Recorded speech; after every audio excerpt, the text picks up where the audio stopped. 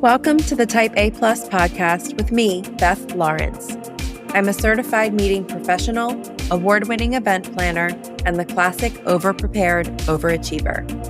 Each episode, I'll be delivering bite-sized tips on organizing your business and life, even during your most hectic times. So let's get started.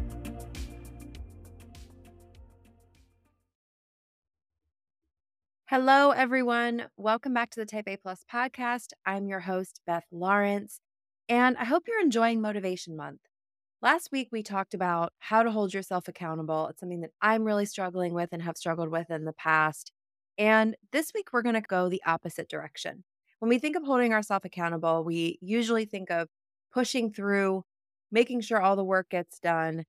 But I wanted to really focus on rest and taking breaks, because it can be really difficult to motivate ourselves when we are burnt out. And so I want you to ask yourself, when is the last time you took a break?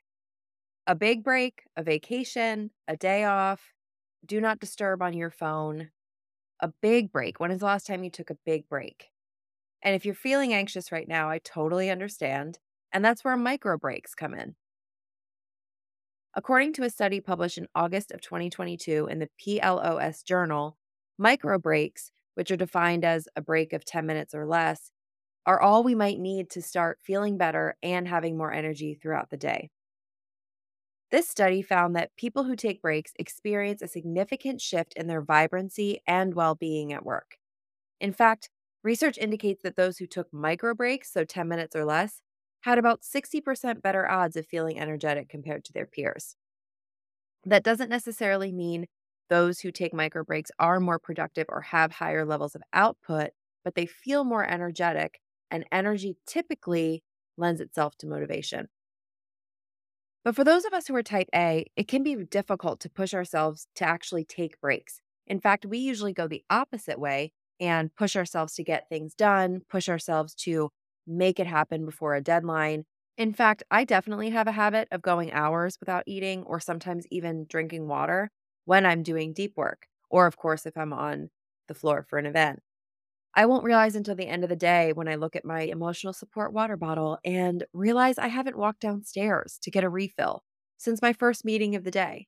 And I work from home. It's so easy for me to take a break. But ironically, sometimes the days that I don't take breaks, I feel more productive.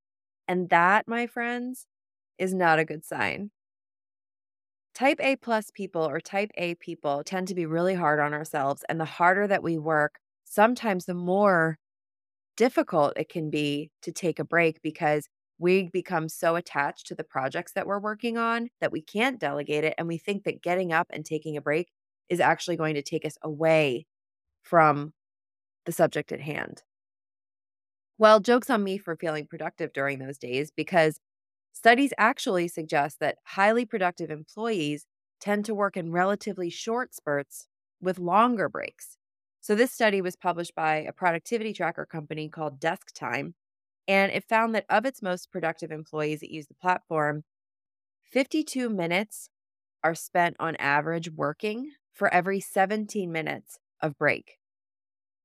17 minutes is a pretty significant break, but the study found that this 15 to 20 minute window, so 17 minutes is right in between, is a golden time for productivity. So the idea is it's 20 minutes, 15 to 20 minutes is long enough for your brain to disengage and leave you feeling refreshed, but not so long that you lose focus or derail momentum on what you were doing. This also aligns with recommendations in ergonomic studies, such as trying to give your eyes a break every 20 minutes to look at something 20 feet away for 20 seconds. But what does this have to do with motivation? Well, I would definitely say it's easier to motivate yourself to work for 52 minutes or some predetermined block of time, right?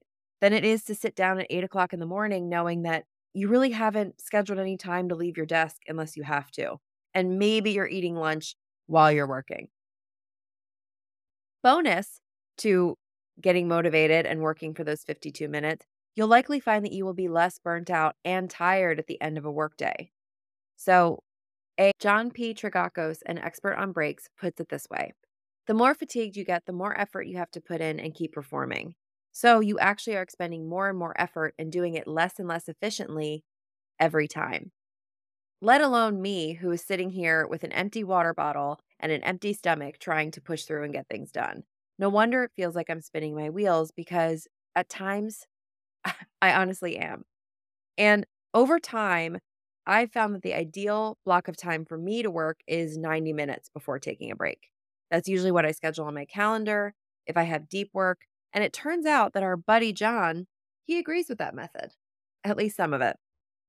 From his research, he's found that it's actually best to stretch every 20 to 30 minutes during a 90-minute session and get up at least once, likely at the halfway point.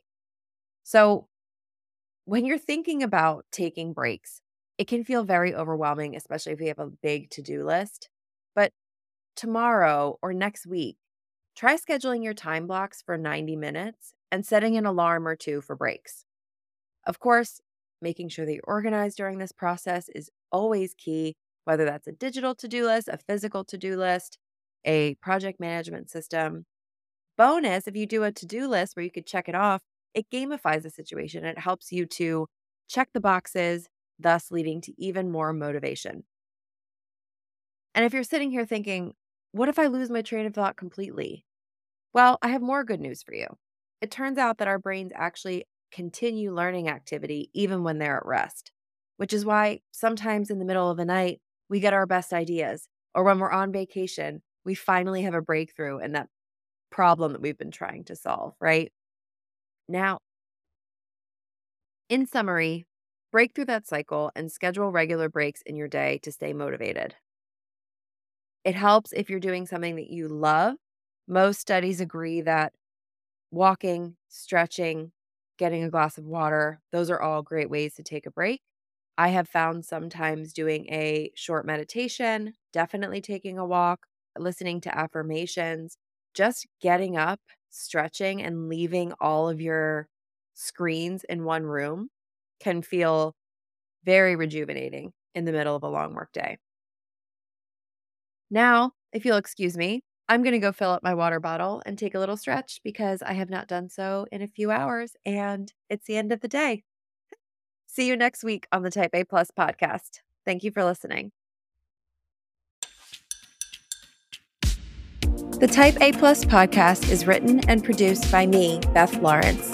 Our music is by Dan Dilemma Thomas. If you like this podcast, please subscribe, please share, and give us a 5-star rating. New episodes will be released each week. Thank you for listening.